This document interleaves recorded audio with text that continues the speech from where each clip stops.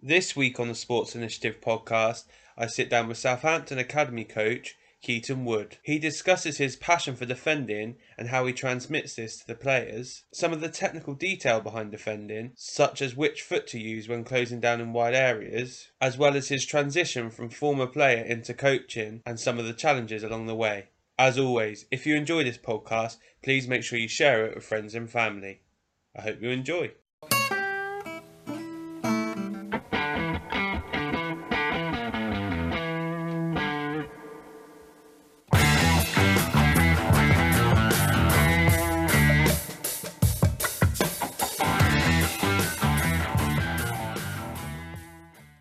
Keith, appreciate you jumping on kind of last minute, mate. Saved me a little bit from a dropout with someone not very well. I know we're both a bit conscious of the dogs making a sound during this podcast, so we'll see which one goes first. But how are you? Are you all okay? Yeah, I'm doing really well, thank you. Thank you for the opportunity for bringing me on board and stuff. I'm an avid listener as it is, so I'm happy to be here. Good. Well, yeah, glad to hear a listener. Make sure you share it with friends, as I say to everyone. So for the people that maybe don't know your background, etc., do you just want to explain, I guess, where you are at the moment and then, I guess, a brief summary of how you've got to that point? Yeah, sure. So my name's Keaton Wood. I'm currently the under-10s coach at Southampton Football Club in their academy. Been coaching now for coming up 5 years this October, all at the football club. Sort of before that, football's always been a part of my life, although coaching probably not so much. I'm quite new to it. So all my coaching years have been at the club. So really got into the academy football side about 15 at Palace, then progressed through at Millwall, did my scholarship, and then gained a year's pro, and then gained another year's pro after that. So 2 years pro at Millwall. And then sort of from there, was going to do my UEFA B, got some first team like sub appearances and stuff like that, and then it didn't work out as I thought it was going to. And luckily, with my head screwed on, I decided to do that UEFA B, and then from there, got an internship at the club after a summer of sort of doing odd coaching stuff here and there, and then working in school for 6 weeks, and had an internship, and then haven't really looked back since. I sort of moved from back home in Kent, and I'm still going now, so I must have done something all right. No, it's interesting. Obviously, I know you, and we spoke before about your passion for defending. I'm guessing those roots are well set in Millwall and being combative and wanting to get the ball out of the net. So we'll definitely touch on to that. I guess the first question for you off the back of that is, how was that transition for you? Because as you said, you've done it from quite a young age in terms of going from playing into coaching. And I think what's interesting there is you said about having your head screwed on. A lot of players that leave the game at younger age groups maybe don't have a plan B, etc., and just focus on plan A. So how was that transition for you, and what made you kind of understand that you needed to have other options around playing? Yeah, so I've always been sort of a leader or the captain of my teams, whether that be football or any other sort of sport that I did. I always did them growing up, and I really enjoyed all sport. I've always sort of coached indirectly. So whether that be just going up the park and playing with older lads or girls or whoever, and then there'll be little ones there playing with you as well, and always helping them. I've always had quite a good joy of helping, especially children out, sort of even family dues and stuff like that. So I've got a passion for being with children and stuff. And then sort of doing my level 2 at Millwall, I really liked it. And sort of people told me, you've got a bit of a knack for it, Keaton. And I thought, okay, there's maybe something there for maybe you to continue. And then I sort of wanted to do my UEFA B when I got my pro contract, but I thought, no, let's really kick on this year. They wanted to give me a 2-year pro, but I said, no, I want to earn my second year. So just give me 1 year, and I want to prove to myself that I can do it. So I gave a year to my playing, and then I thought, okay, let's look to start my second year and take coaching from there. And I guess it was more about, look, I'm good at this. I'm good at leading people and helping people. It's going to help my football. That was always my intention. That it maybe wasn't a plan B, although it was a good idea to have that in my back pocket. But at the same time, if I can understand how a coach works, how can I do that for my teammates and sort of lead from there? And as I said, I just really enjoyed it. So professional club, you might finish at 2, 3 o'clock. Why not go and do something else and develop and learn and get out of your comfort zone? That was pretty something for me that I did. And it just so happened that after some appearances on the subs bench for Millwall, that I sort of got, in the space of 4 days, I was on the bench, and then I was told I wasn't getting a new contract. I was picked up and dropped, really quickly. And luckily enough, I'd been accepted on the PFA course in the summer, my UEFA B, and sort of didn't really look back from there, as it were. But the journey from then to Southampton was probably two months, 2 and a bit months maybe, and that was definitely a transition. So yeah, it was hard, it was tough. So talk about that transition. What was that like? What were some of the steps for you? So I didn't quite know. I knew that so luckily I was playing non-league at Dartford on loan straight away, and I knew that they were a really good non-league club, and I really enjoyed it there. So I was sort of wanting to just finish up the season, get my head around what I wanted to do come in September. I wanted to play non-league, but I wanted to go into coaching because I want to be in football. Now, I had some really good friends help me out in terms of Steve Salis, who was head of education at the time, sort of talked to me and helped me along, and he put me in touch with a Harry Watlin at Millwall, who's under 14s coach, and he's now head coach of Hartford Athletic in the UCL out there in the US, and or USL Champ, I should say. And at the time, he still does now, has a college sort of scheme and also a school scheme as well. So come September, I sort of went into that and helped him out with working with 18s, and I must have done that for about 6 weeks, helping out of schools, just general PE stuff. And then I went on to LinkedIn looking for some more work because it wasn't enough. And Ben Bartlett, at the time FA tutor now over at Fulham, he came on my UEFA B course in the summer in July for a couple of days. So I must have made some sort of impression. He sort of put me in touch with Ed Heed, who was head of coaching at the time at Saints. And within 2 weeks, I was shipped up and moved down to Southampton, 150 miles from home. Never lived on my own, didn't know what council tax was or anything like that. And had to grow up quick. And at the same time, I was still playing at Dartford. So 3 times a week, I was going back and forth from Dartford, training and playing, getting in at maybe 1, 2 a.m. in the morning, waking up at 6 to get down to the training ground. At that time, I'd probably say my identity was I was still a player whilst learning coaching. And now I'd probably say I've transitioned to definitely being a coach now, especially with my knee injury and stuff. But I had to grow up quick. I was a sponge at the time in those sort of first year, as it were, just really soaked up everything, tried to get involved as much as possible whilst also juggling my football, and it was tough. But there probably wasn't a better place to learn than at Saints, and they sort of throw you in the deep end and give you loads of support and challenge, which was great. I'm sort of that character anyway. Throw me in the deep end, see what happens. If I need some help, I'll ask for it. I'm not shy for that. I've got no ego or pride, I'd like to say. So coming from only playing football, then coaching football, probably the transition was a bit easier because the schedules are quite the same. It was all the other stuff, the adult stuff of having to live by myself and finding a flat and things like that, which was tough. So obviously moving into Southampton, as you said there, it's quite well renowned for production of youth players, etc.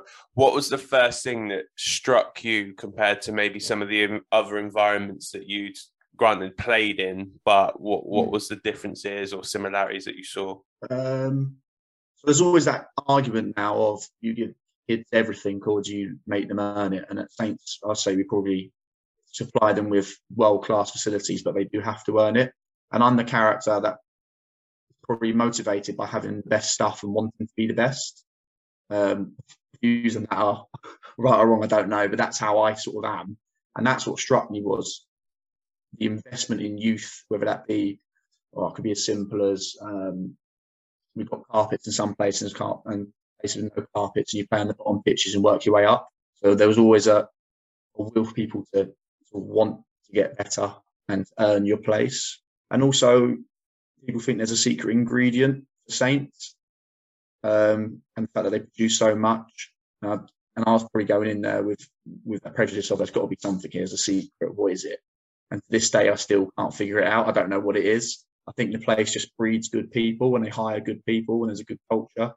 That people care about football, one, but they also probably care more about children. And I think that's something that's really massive. We all care about each other. We want people to develop and do better. But we have a real passion for working with children and wanting kids to achieve their dreams. That's probably as simple, maybe as organic as it is. So the big thing for me was there was no surprise. It was just a place that loved playing football, coaching football.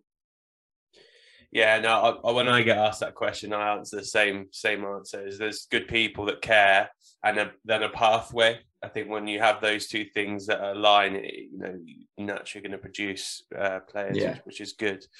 So obviously you mentioned that kind of starting with the UEFA B, etc., with the idea was that it would help you in a playing context. So, and you hear it all the time where older people say, if I knew then what I knew now whilst I was playing, I would have been a hell of a player. What did it teach you? What things did you learn about, I guess, the craft of coaching sessions or the principles behind the game that you were then, granted it was a short period of time, I know you said the thing, but when you're playing it like Dartford, etc., what were you able to learn that transferred across? Probably how tough it is to actually put sessions on that produce the outcomes that you really want. So it gave me a lot more patience with coaches, and it really taught me a lot how to deal with players and attitudes. So what was really nice on the PFA was that you do it with quite big characters and things. So I'd like Titus Bramble and there with me, so I got to pick his brains quite a lot and things like that. And it probably taught me that patient side and the fact that if you really want to produce and really want to help players, it's about as much as what you put into it. So I was probably able to dig out what it was about coaches that made them good a lot better to help me, which I can then use to help my teammates around, if that makes sense. So, for example, probably my idol coach at the time and still one of my favourite coaches I've ever had was David Livermore at Millwall. And his level of detail was amazing. That really resonated with me. But some of my other teammates didn't quite like that. So it made me help to understand people better, what made them tick, how to talk to people. And I guess the more exposure you have to that, the more you understand it. It put me on the path. Like, I didn't know much about coaching. I was the youngest on there by a lot. I didn't really know anything about coaching. I threw myself in the deep end. I just learned really quickly from a lot of people. And by the time November came, I was the first one sort of signed off and raring to go. At that time, Saints also put me on another UEFA B to get my youth module. So I'm essentially done two in the end. But yeah, it was probably the patience with people and the more you put into it, the more you get out of it, and how tough it is to actually translate something on the pitch into practices to make them specific to what you want. It probably opened up my eyes a bit more to that, a bit more patience. And you obviously mentioned David Livermore there and spoke about him maybe having a particularly prominent role in terms of your development. Is there any particular interaction that you had with him that stands out as a real learning moment during your playing days? Not particularly. It was probably just around looking at his practice. Because I still even now find designing practice quite tough. So the 11v11, I feel like that's where I can really do well, and it's breaking that down. So my brain just wants to complicate everything, and it's how just different. It was probably just for a lot of people how different brains can simplify things, and I've come so far in 5 years of keeping things simple, and actually I'm working with kids now, but that's arguably better. If it's relatable to the pitch and it looks like the game, then that you've probably done enough, and it's just about how you as a coach put your stance on it and your identity on it. I'd say there's particularly anything I can think of off the top of my head. It was a bit of a while ago now, so as you can probably tell, nothing really sticks out. No, that's fine. I think that it's always interesting. Like coaches, sometimes it's just the generic way that they interact with you. And you might not be one specific moment at times, but you recognize that individual either resonated with you or didn't resonate with you. I think we hear a lot about the ones that don't resonate, and maybe not so much on the ones that do. He just showed a level of care probably that I just enjoyed. He understood me, as I said, about the detail and stuff and how I tick. So I think we just got on. And maybe that's probably overlooked in coaching, especially in professional sport. If you get on with somebody, it's a really good foundation. Yeah, I wonder sometimes whether in your coaching pairs or coaching teams, the need for diversity of thought or characters is probably a big one. I think if you surround yourself with people that are very same, you're probably not getting to all aspects of the players, particularly at the performance level. If you can get a team that, some are highly motivated, highly strung, others are maybe a bit more relaxed, hopefully across your team, you're going to have a group of people that can interact well with the individuals on your team, because naturally they're all going to be different and have different challenges and just act in different ways. Yeah, definitely. And I think at Saints, if you put all Saints coaches in a room and got other people to look at you, they could probably pick out which ones are the Saints coaches. We all have these similar traits. But when you go into the detail and you get to know people a bit better, like they are different. It probably sounds quite cliche, but people have different interests, different approaches to things. Some people are harsh, some people are softer, some people have a bit more of a joke, some people, sterner. But we have that underlying trait that we care, and as you say, the club has a pathway. Yeah, 100%. So obviously, what you mentioned previously, and we discussed a little bit off air, is your, I guess, leaning towards the defensive side of the game. Now you're a man after my own heart, because I'm 100% with you on this. I think it's a dying breed of player that likes to defend properly and whatnot.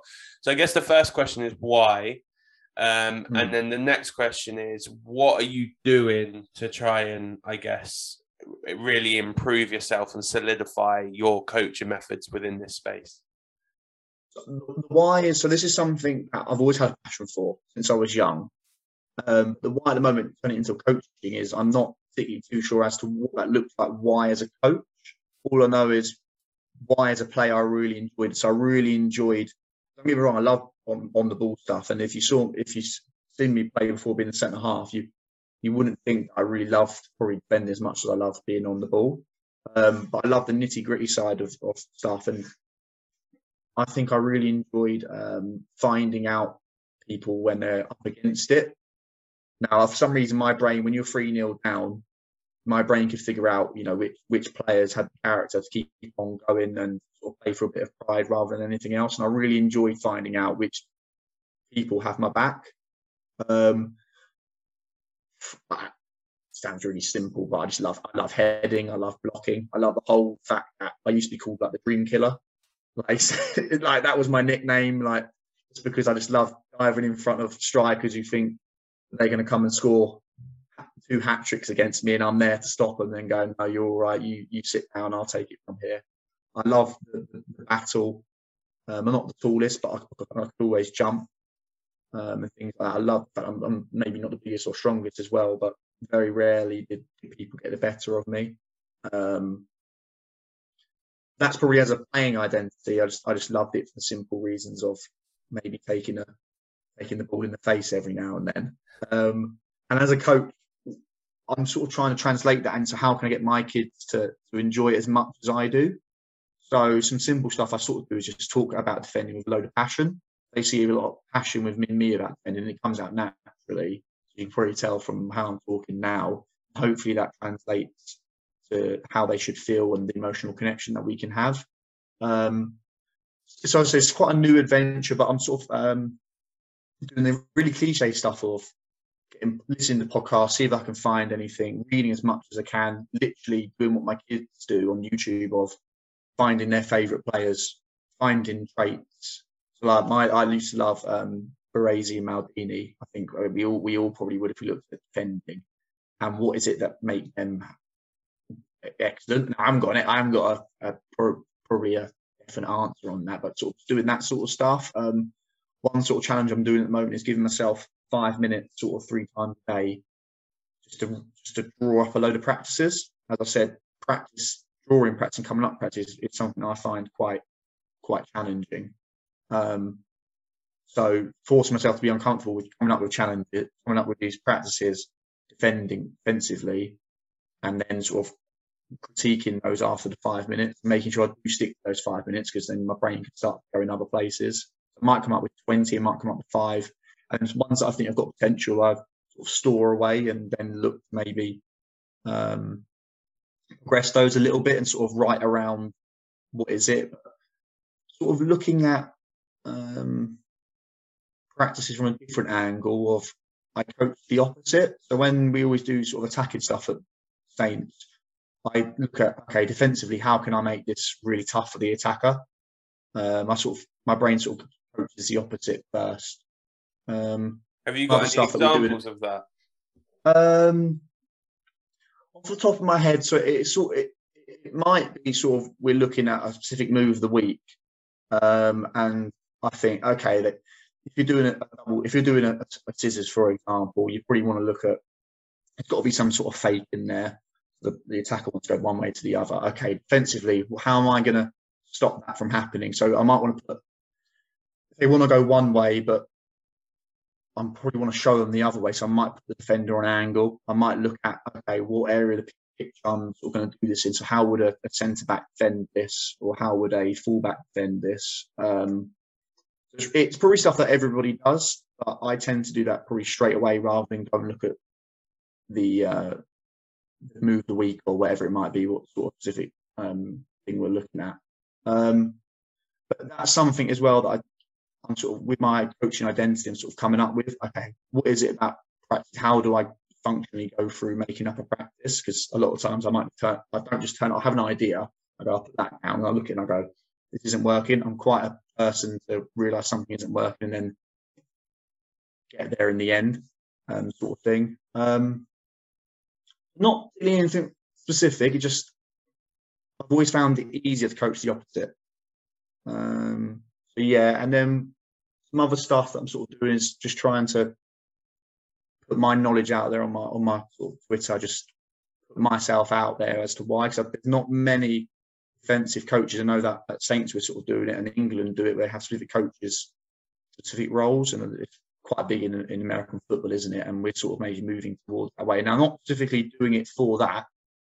I would just like to be, if there's a defensive issue at the club or wherever I might be, I want to be that person that people come to pick my brain, because I really enjoy it. So why can't I help other people sort of understand defending a bit more? Yeah, I think that's a really interesting point. And the breakdown that we're kind of going through, like you said there, with American football, it does feel like we're moving quite closely to that space. Obviously now with set piece coaches and whatnot. I guess the question for me is, how do you go around managing the technical detail that you can give to defenders, and then with the age group that you're working with? I know that you've been fortunate enough to work across multiple age groups, etc. So how do you manage, going and getting an understanding of when to show inside and when to show outside, body shape, whether to be on front foot, back foot? How do you translate that to a 14, 15-year-old all the way down to 9, 10-year-old?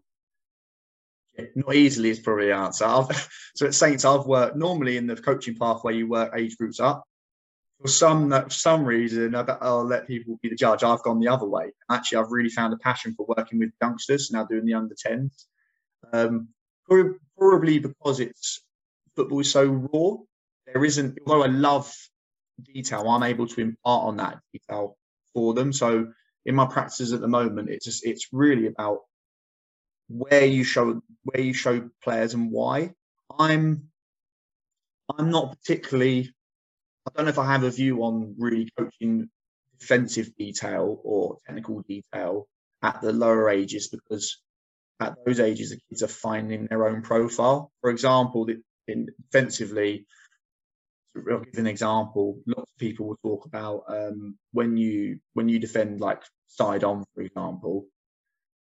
When the player takes you down the line, for example, or in channel, should you cross your feet over or look shuffle really quickly, like side to side? And for me, I was a crossover player because I could pick up the speed really quickly.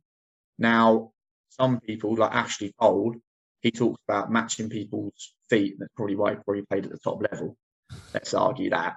But he talks about matching feet and stepping really quickly. Now, I think it's really nice for players to sort of find their rhythm and find their way of how they want to do it. So I can think of players in my team already that sort of show one way, or they are side on a particular direction because it's more comfortable for them. And then it's my job to sort of not mold them into a certain way, but probably perfect and how they can have their own style and their own defending.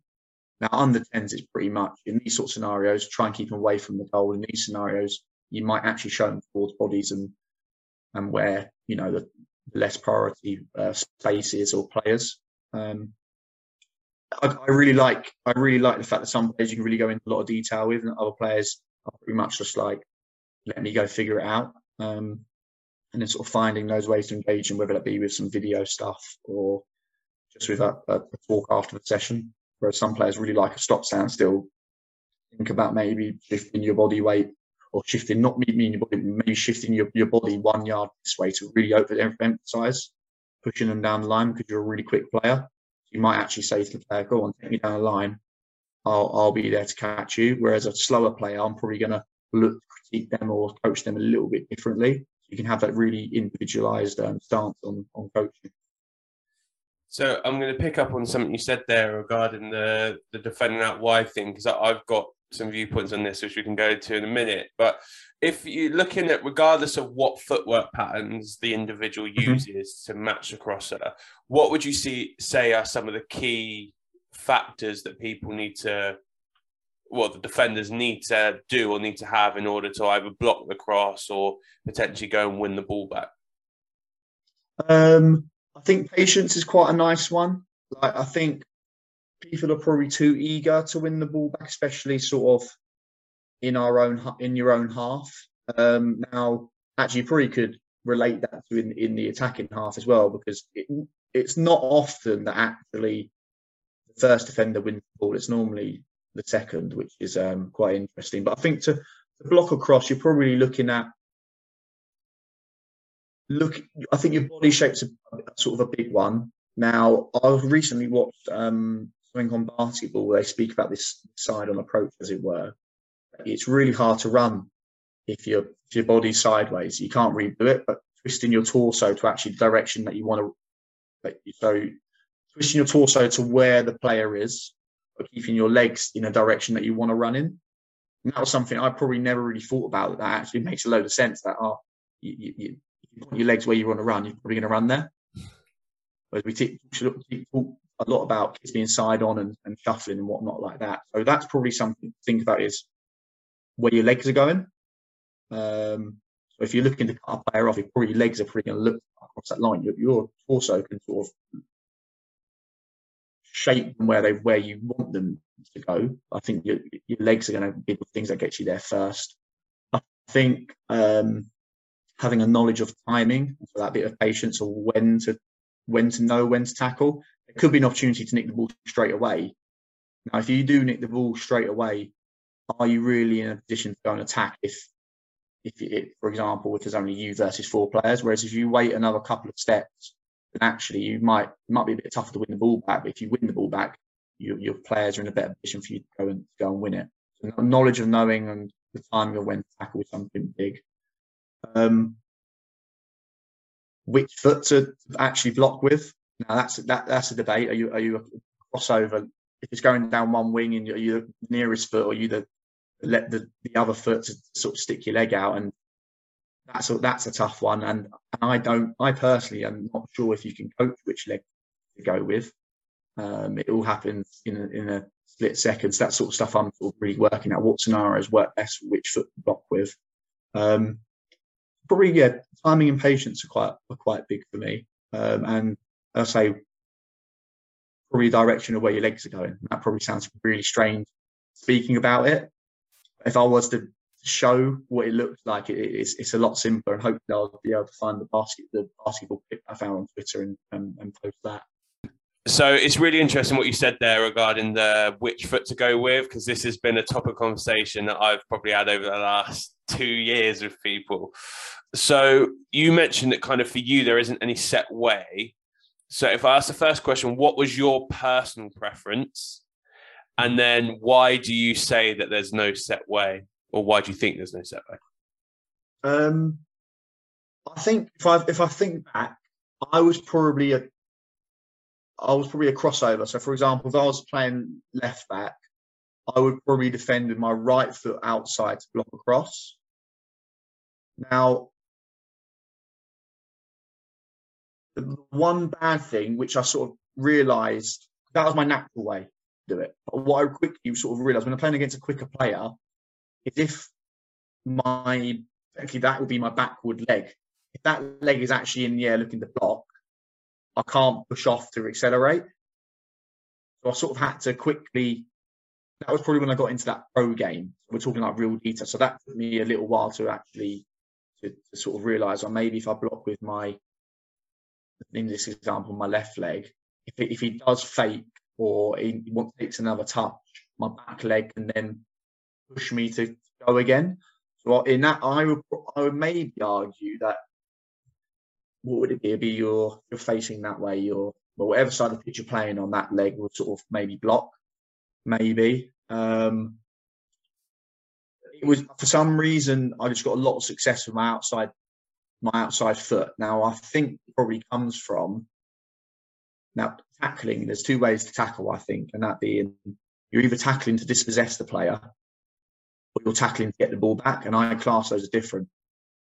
So it might be that actually I'm going to tackle you to get the ball into no man's land, stop you doing something, get the ball out of play, let us recover. Or I'm looking to actually tackle you to regain possession of the ball for myself or my team. Now that's where you talk about differently. So I got a lot of success actually from if a player's on the side of me, tackling with my closest foot, hook the ball, so that I can then take possession of the ball. Rather, I might be a smash with my other foot, come through the player to take them out, then tackle. I think that's different. So there's probably an argument there that what is your actual goal of why you're tackling? And that's probably something that's not coached, really. I don't think that even answers your question, to be honest, Mike. Yeah, no, it does. So I think for me, I agree with you. That's what I used to do as well. And the theory I have behind it is if I'm playing, let's use the left back example you gave there. Left back, we're both running back towards our byline. I would go and try and block with my right foot, which is the closest to the player, because I felt as though I could get closer to the ball. So in terms of actually trying to stop the cross itself, if it is a cross, I can get closer to the ball by doing that. The distance that I can close over that period of time is closer. And if they did try and cut back inside, I backed myself that I was probably strong enough upper body wise to give them a little nudge, if you like, or pull in the same direction so they kept going line. I think that the conversation I've had with a lot of people is around what you said there, which is if they do get you to go and then you have to try and accelerate off, either you've got to turn your back because you're trying to push and then spin round, or you're just going to be in a world of trouble because you're not physically going to be able to turn, which I do understand. But I agree with you too, and I think that it is a personal preference thing and probably relates slightly to your body type and what you physically feel like you're capable of doing and what you're comfortable with doing. I look at someone like Wan-Bissaka, for example. Every coaching manual tells you not to do sliding tackles because it takes you out of the game. And he does the best. He does like 5 or 6 slide tackles every game. Yeah. But how often does he lose a 1v1 duel in wider areas? And I listened to a book called I can't remember what it's called. It was about Bill Belichick, the New England Patriots coach, and they were talking about the work they were doing with a punter, and they do it off timing, so they want the punters to be able to get the ball, get rid of the ball within 2 seconds, and this punter wasn't doing the footwork pattern that they'd suggested, etc. And that his dad or the coach has said to him, well, how long does he get rid of the ball in? And he went 2 seconds. He said, so that player has found a way to do it his own style, but gets the results that you want, right? And he was like, yeah. He goes, well, leave him alone then. He said, why are you complicating it? Because everyone thinks you should have a 2-step rather than a 3 if it gets the results you want. And I think that sometimes we forget that with kids and adult players, that sometimes people just have ways in which they're going to complete a task that isn't maybe the norm or the manuscript, but is effective. So actually, do we need to overcoach them in that environment, or do we just say, you know what, they're good at that, let's upskill the other bits so that if they play someone who exposes that they've got this other base level, but let them do it the way that they want to do it, because actually they're finding success in doing it that way. Exactly. I think as coaches, arguably or indirectly, you probably think it's about you. Oh, I'm coaching, so it's about what I want to deliver. I don't think it is. I think it's about what the players present to you. So, like for example, if an on the ball example is Thiago Alcantara or Nemanja Matic, they receive their back to their centre backs or defence 9 times out of 10, and have a fake and outside the foot touch to roll. How often are you taught as a number 4 or midfield player? No, you've got to have your body shape open to receive to go forwards. Always. Now, I think there's definitely a time and place. There's definitely a time where you go, that's actually the quickest way to get there. But Thiago's arguably the best in the world in bringing people close to them, fake and go around them and explode. So why would you not use that to your advantage? It's probably actually more challenging to coach them out of that than it is to make that super skill. But yeah, defending wise, I was probably always the closest foot, as you say, and I was very much an arm defender. There's not a lot of times that if I got my arm out, that anybody would have regardless of size, was beating me with that. And when you speak about where you don't want to get your back turned, I probably take pride in the fact that I had good spatial awareness. So I knew that if I don't get this player to go where I want them, or we've got too much space on both sides of me, then they're probably going to twist and turn me. So I was actually quite good at overemphasizing where I wanted players to go. Now, some coaches thought that was maybe too far. But what they didn't realise was that I was pushing players to where I need them to go win the ball, maybe 2 seconds later than they originally want. Because I wouldn't say I was the quick. I'm not slow, but I wasn't like, we're talking like really, really, really quick as a fullback or anything like that.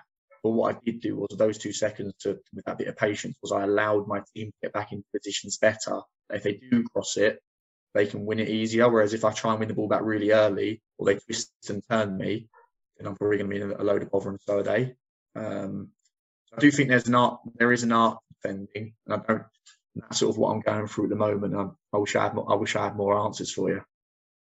No, for me, I always bring this to a level of predictability as well.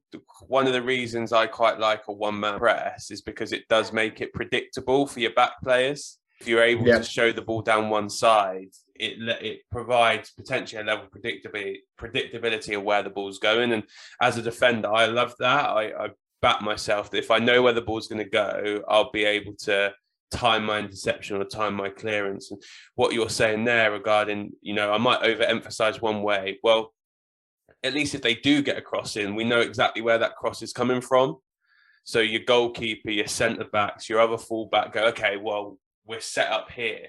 The one that kills you is when you're all set up, he chops inside and then whips it for someone running in late, and you're like, well, we're set up, we're in a world of trouble and that. So for me, I think that, I agree with you. It sounds like quite similar. And a good example of what you said around arm defending is Davinson Sanchez plays against Adama Traore a couple of weeks ago. And listen, Adama Traore is ridiculous. I was hoping Tottenham were going to sign him, but it was interesting. He went against Tanganga a few times, and obviously young defender, very athletic, but at times struggle. Sanchez got close to him, and Traore's tried to go inside, and Sanchez has just gone, no, you're all right. And has literally got his arm out straight around his waist, and Traore can't move. And it's the first time I've seen someone do that to him, but I was like, okay, that's like a player identifying his super strength is that I'm physically very imposing, and I've backed myself 1v1. So it'd be interesting to see, like, he's had a good start to season, if that is the case moving forward and people identifying those super strengths and using them. Definitely. I love, obviously, you're getting me going about defending. I love figuring out problems. I love figuring them out. Anything like puzzles or anything like that, I'm all over. And now when I'm tactically, when I was as a centre half, now people say that playing centre half was really boring. I love it. Although I'm not on the ball, I love working out where the ball should go in terms of if we're on the ball. Also, when they're attacking us, I've got to make decisions really, really quickly and how to talk to my teammates and organise. And I love that. And I really, now at Millwall, I was arguably not what you think of as a typical Millwall player, although I could be, as you described, combative and making last ditch challenges and things like that. And I probably wasn't noticed as much as what I thought I was going to be or should have been. But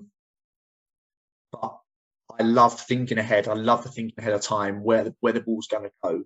And my trait was, I know the ball's going to go in behind me or go in a certain area. I was already there to intercept, or I'm standing in that space already. Now, as a coach, that's something that's difficult, or it's something that's maybe not seen by coaches, or it's the fact that you don't recognise players standing in spaces to stop the ball going there. And that's an art in itself, is prioritising space over man or goal or whatever it might be. That's what I used to love, was alongside my heading and taking in the nose and whatnot, things like that. Definitely figuring out the problems and defending and how we can improve and everything like that. I absolutely loved it.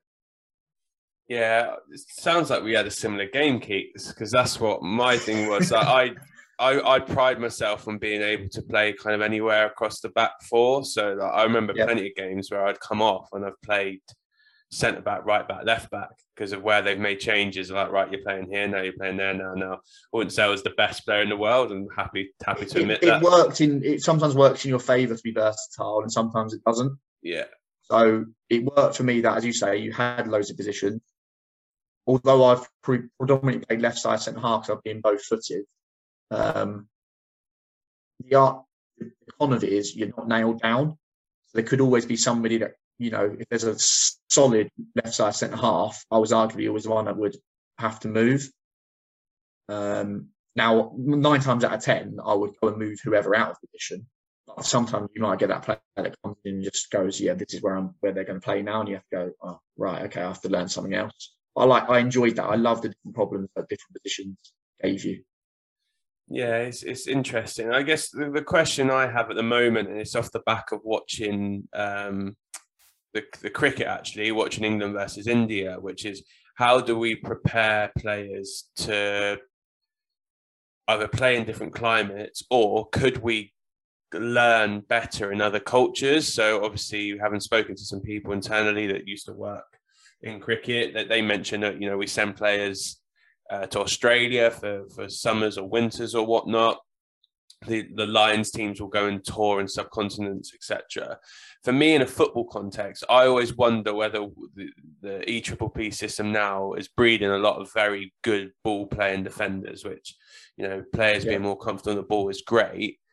What would happen if 17s for half a season we had an individual who went out and played in Italy? Yeah, I think I always, when you're in the game or in like the program as a player, at 18 to 20, you never go out on loan. You rarely do you say, if you're a 16-year-old in that scholarship year, you go out on loan. Now, who you might imagine to go out on loan, that's a different kettle of fish. I do think there's scope of just sending players to non-league clubs or different areas of the world. I think it's great. It could even be just changing your training environment. So, like, we sometimes go to goals a lot at Saints, and that brings a whole different environment out to it. Of if I'm loving defending, there's nothing better than 5v5 in a cage. Now, with 9 and 10-year-olds, you've got to be careful of them hitting the fence and stuff.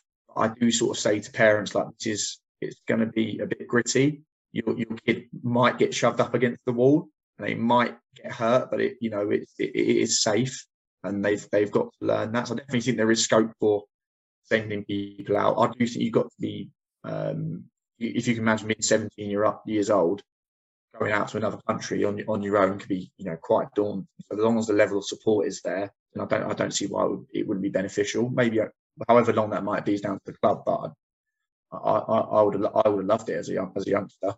I just think the cultural side of it as well. Like, I know you can say it's stereotypical, but you talk about like the Spanish and how composed they are on the ball and how they want to play. And if we've got a centre back who's physically imposing and maybe need to work on that, for them to have to go and be in a culture that's the paramount.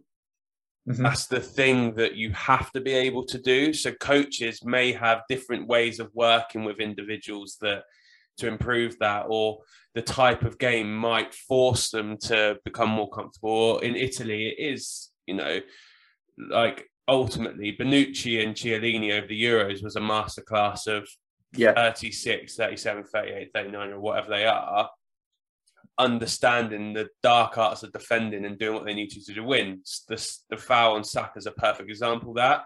I saw a lot of people that maybe don't watch football saying, that should be a red card. Whereas for me, as a defender, I'm going, he's done what he needed to do. He's realised he's made a mistake and gone, okay, I'm going to take one for the team here. Worst case, it's probably going to be a yellow. Even if it's a red, it's last minute. I've done what I need to do. And I think that sometimes culturally, whilst it would be a challenge for a 17-year-old to go abroad and, the challenges that brings, would ingrain him in a culture that values those skill sets that are different to what we do here, increase that learning journey? Would it really would you see a kick of it? Yeah, I think so. Like, I always wanted as a youngster to go and play in Italy for the sake of the defending. They just produce defenders. Now, I'm not necessarily saying that Italy, the Italian style of football is my favourite, but the defending, you can't fault their defending. Always wanted to go into like Germany or Scandinavia as well, because they're just combative with them and without the ball. I definitely think there is scope there to do that. Definitely, it is an interesting point, and I think you could maybe have some tinted glasses if you see something and you can't quite get into it. Your ego might come in and go, "Oh, I can't coach that specifically. We've tried this, and this. What haven't we tried? We haven't actually tried sending them to the experts or somewhere. Why not? If you've got the budget to be able to do that and the facilities and the capability to do that, why not?" I think it's session design as well, like, and session things that you said there that, we the younger age groups might place an emphasis on doing moves. That might be completely different to what they would do in those countries. They're going to work on, we're going to defend first, and if you get to attack off the back of it, that's brilliant.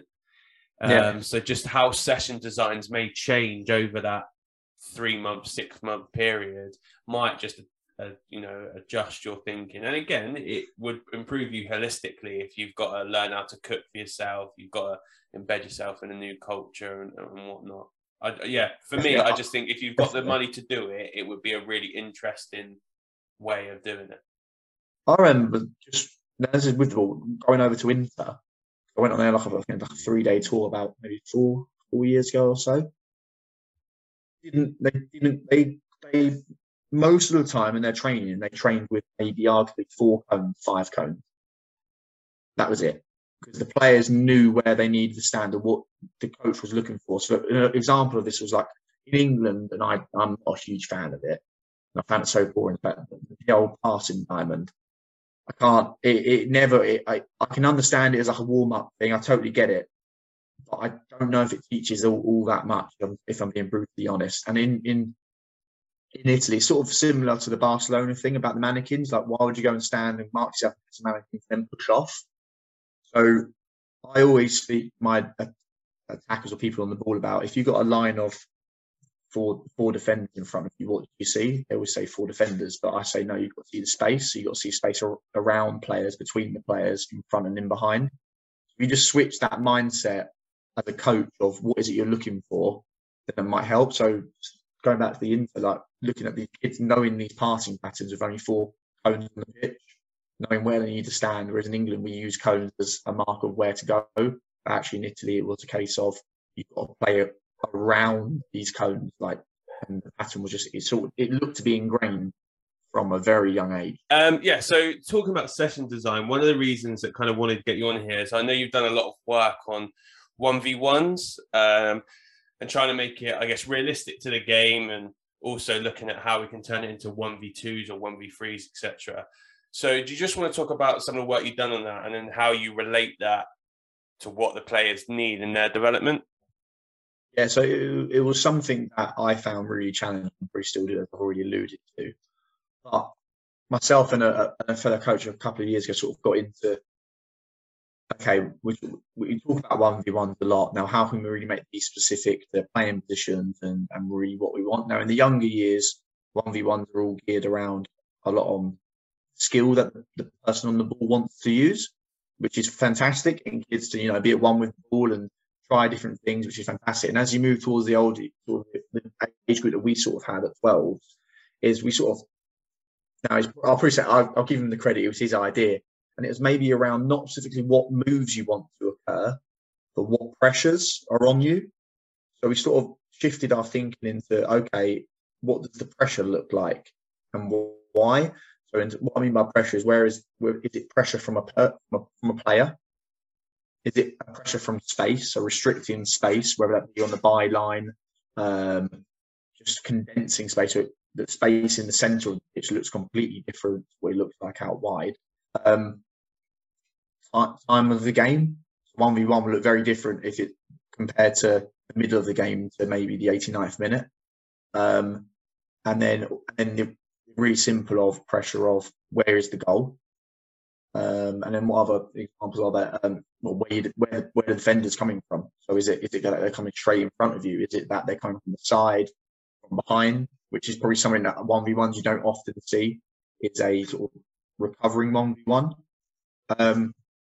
That was sort of what we wanted. And then we sort of moved into, okay, what players in our team do we want to look at? Sort of what positions? And what we used to do is turn up.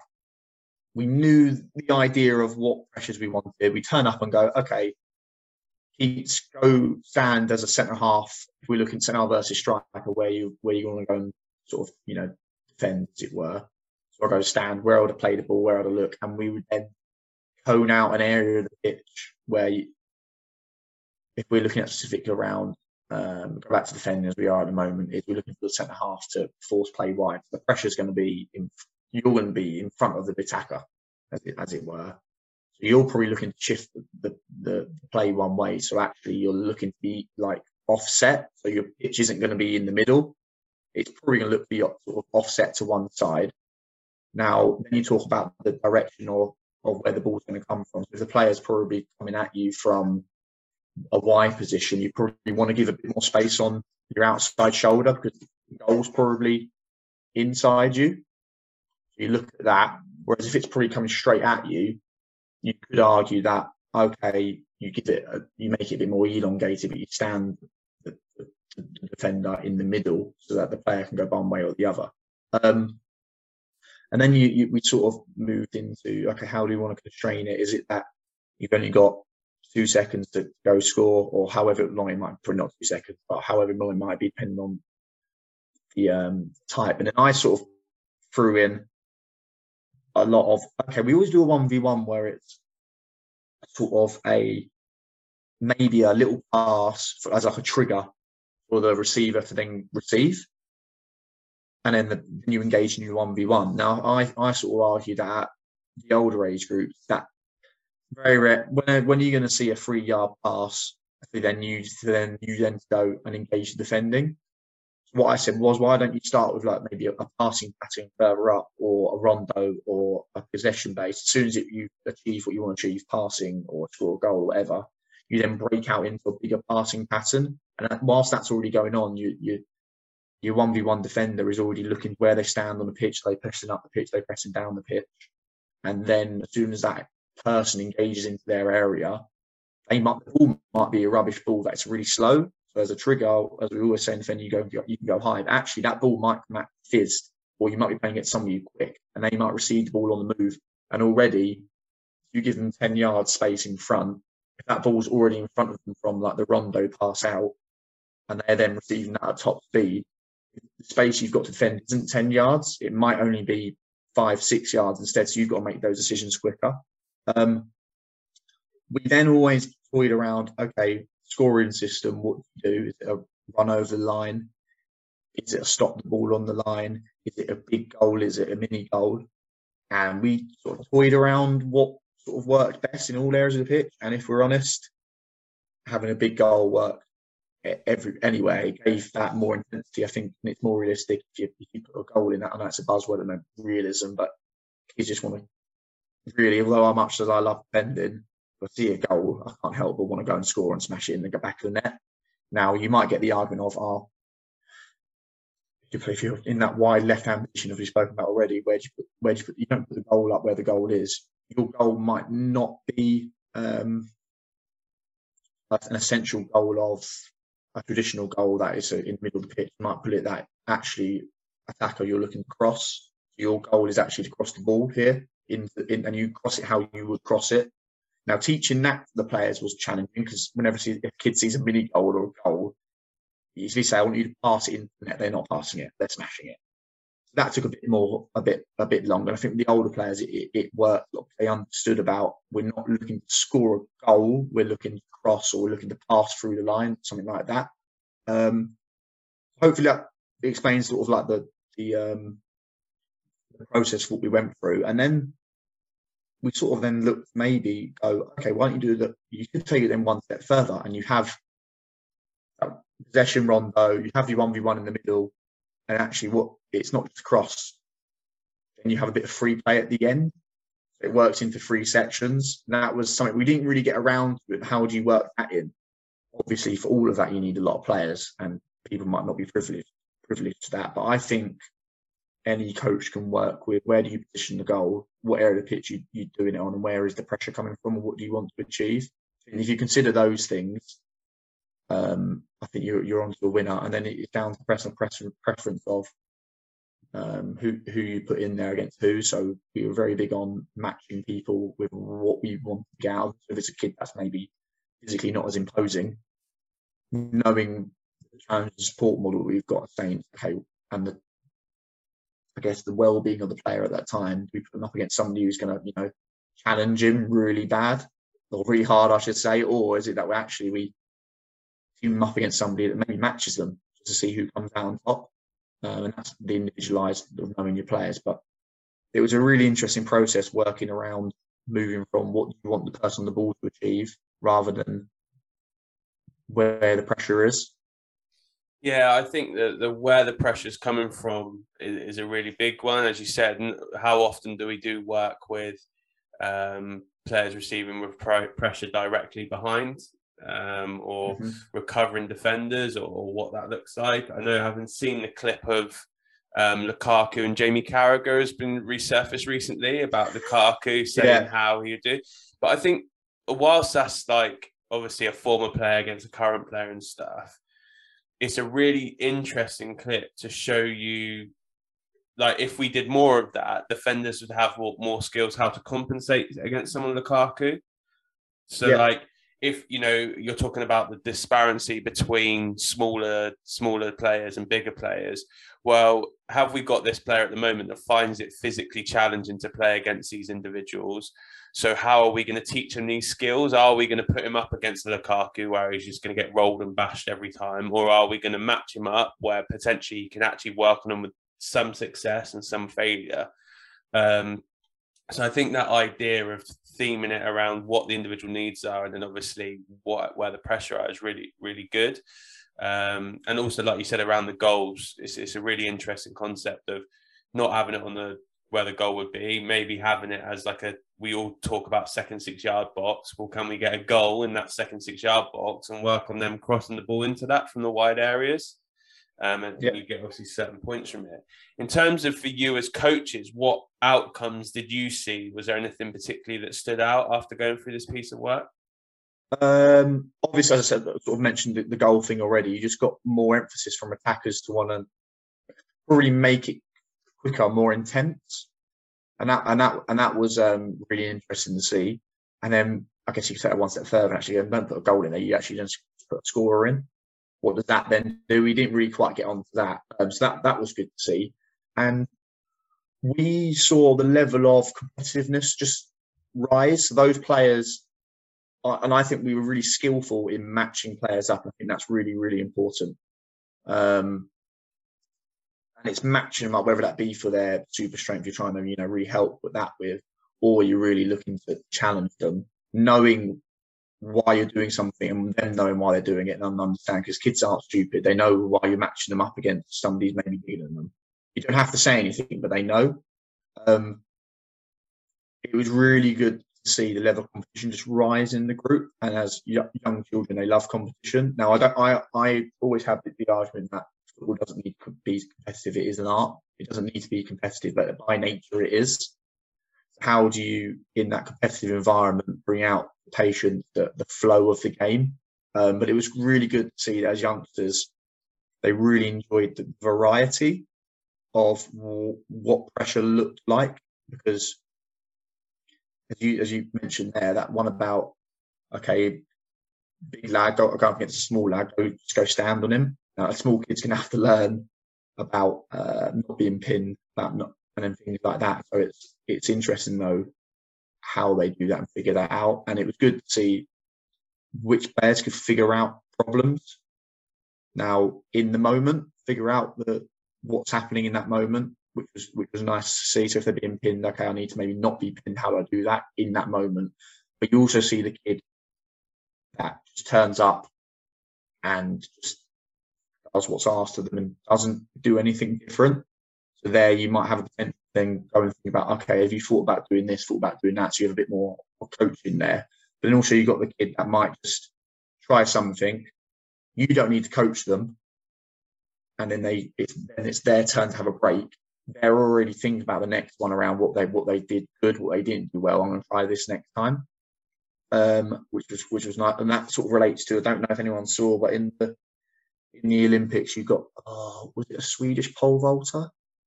Can't quite remember. But every time she had a go, she would go into a notebook and write down what she did, how it went, and then for her next try, she would always focus on something to make it better. And you always see the kids that do that. So I appreciate the competitiveness went up. And just the environment, they enjoyed the environment of the variety, and then which kids were more problem solvers and which kids probably, were complacent or relaxed. I think that's a really interesting one, because we talk about wanting to produce good decision makers or good problem solvers. And my opinion is they're not always necessarily your best player.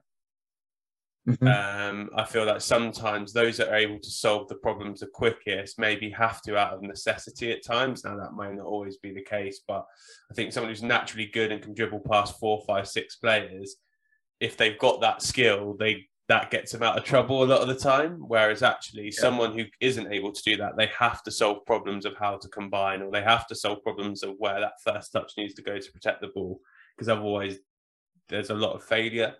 Is that something that you would agree with from the work that you'd seen? Yeah, definitely. I can relate that to my own experience. Was, as I say, I'm 6 foot, so not like the biggest centre half, and you can play against massive people, both tall and wider than me. What I quickly had to learn was, if I'm being pinned, how am I being pinned? Well, obviously I must be standing still too much. And I started to figure out, if I start to stand on this shoulder of the person in this sort of scenario, the striker might follow me to pin me. But actually, I know the ball's going to go into over here. As soon as they come over here, I've dragged them this way. I'm looking to already go here. So already looking to keep on the move. And that sort of brings out things like timing. So I move over this second, I move in this direction, the ball might already be there and I might already be out of it. Or if I look to step really early or drop really early, that might do something else. I definitely think that allowing kids to figure out problems is good. I think the skill of the coach is knowing when to help them, when not to help them. And that's something that's massive at the moment. That coaching isn't always direct. It's very much let the practice do the talking.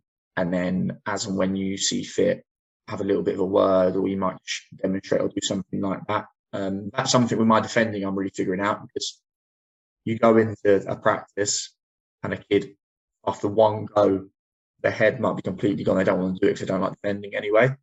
And that's natural, that's fine. Do I go in there and coach them with a load of detail around how to make it better? Do I make the practice easier? Do I put them up against somebody else? Those are really good like challenges for me as a coach. But then you've got a kid that, didn't have success on the first one, but they want to grind it out, figure it out. Now that kid I might just leave alone and let them do it, and then we'll play afterwards. But I always think that you need to connect the learning. So, I saw you did this 3 times ago. Do you remember? Yeah, I do. Have you thought about doing this? If you just leave them to figure it out by themselves, and not have a conversation with them at any one point, then I don't know if you've really, arguably, if you've done your job. If you've got a perfect coaching practice, then really there wouldn't be any need for a coach, would there? So there's got to be a time and place for a person to talk to a child, or vice versa, really. Yeah, no, agreed. I think there always needs to be some support. It's just what that support looks like. And where do you see this bulk of work going? So what do you see the extension of this being? Obviously, it's a good work in terms of the diagnosis and analysis of it. What do you see as the next steps being as a challenge for the players, and how this can evolve further? 1v1s are probably massive at the moment, aren't they? They're like arguably the best thing to work with in football. They're like that's like the buzzword, isn't it? What we're, especially the environments that I've been in, or argue most of the Saints, but we're losing. Coaches always talk about the technique of the game, whether that be passing or finishing. So I think practices maybe looking at how you connect the 1v1s patterns is going to be quite interesting. So I've already sort of alluded to about I tend to maybe connect a passing pattern or a finishing pattern into a 1v1, so that you couldn't tell if they're working on their passing, if they're working on their 1v1, or working on their finishing.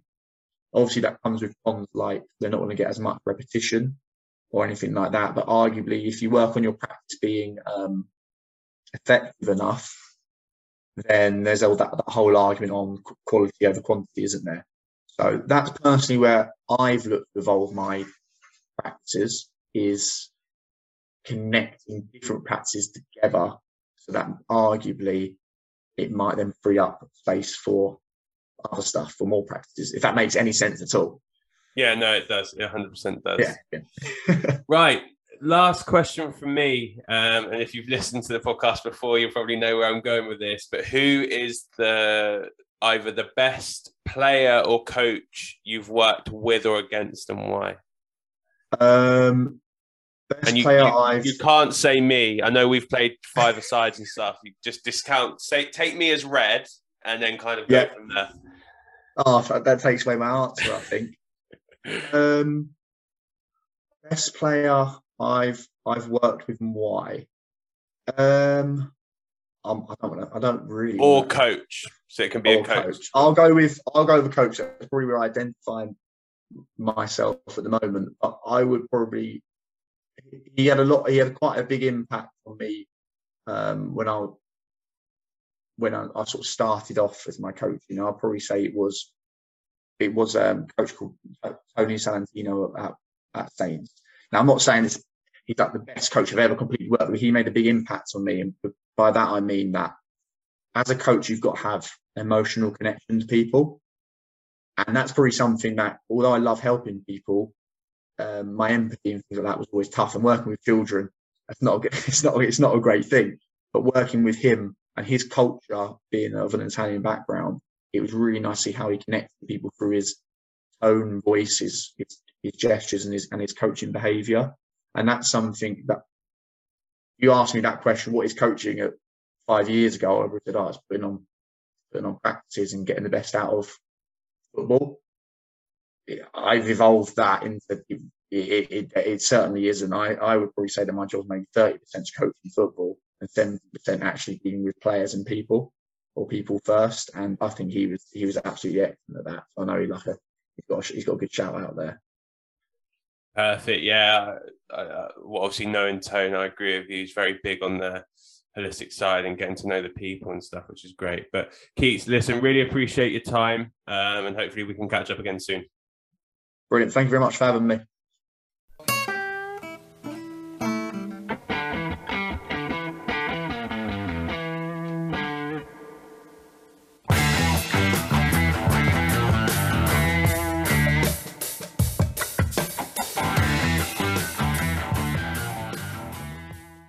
Thanks for listening to the Sports Initiative podcast with me, Michael Wright. Please remember to follow us on Twitter, Facebook and Instagram at the Sports Initiative Podcast, and share this podcast with friends and family. I'll see you next week.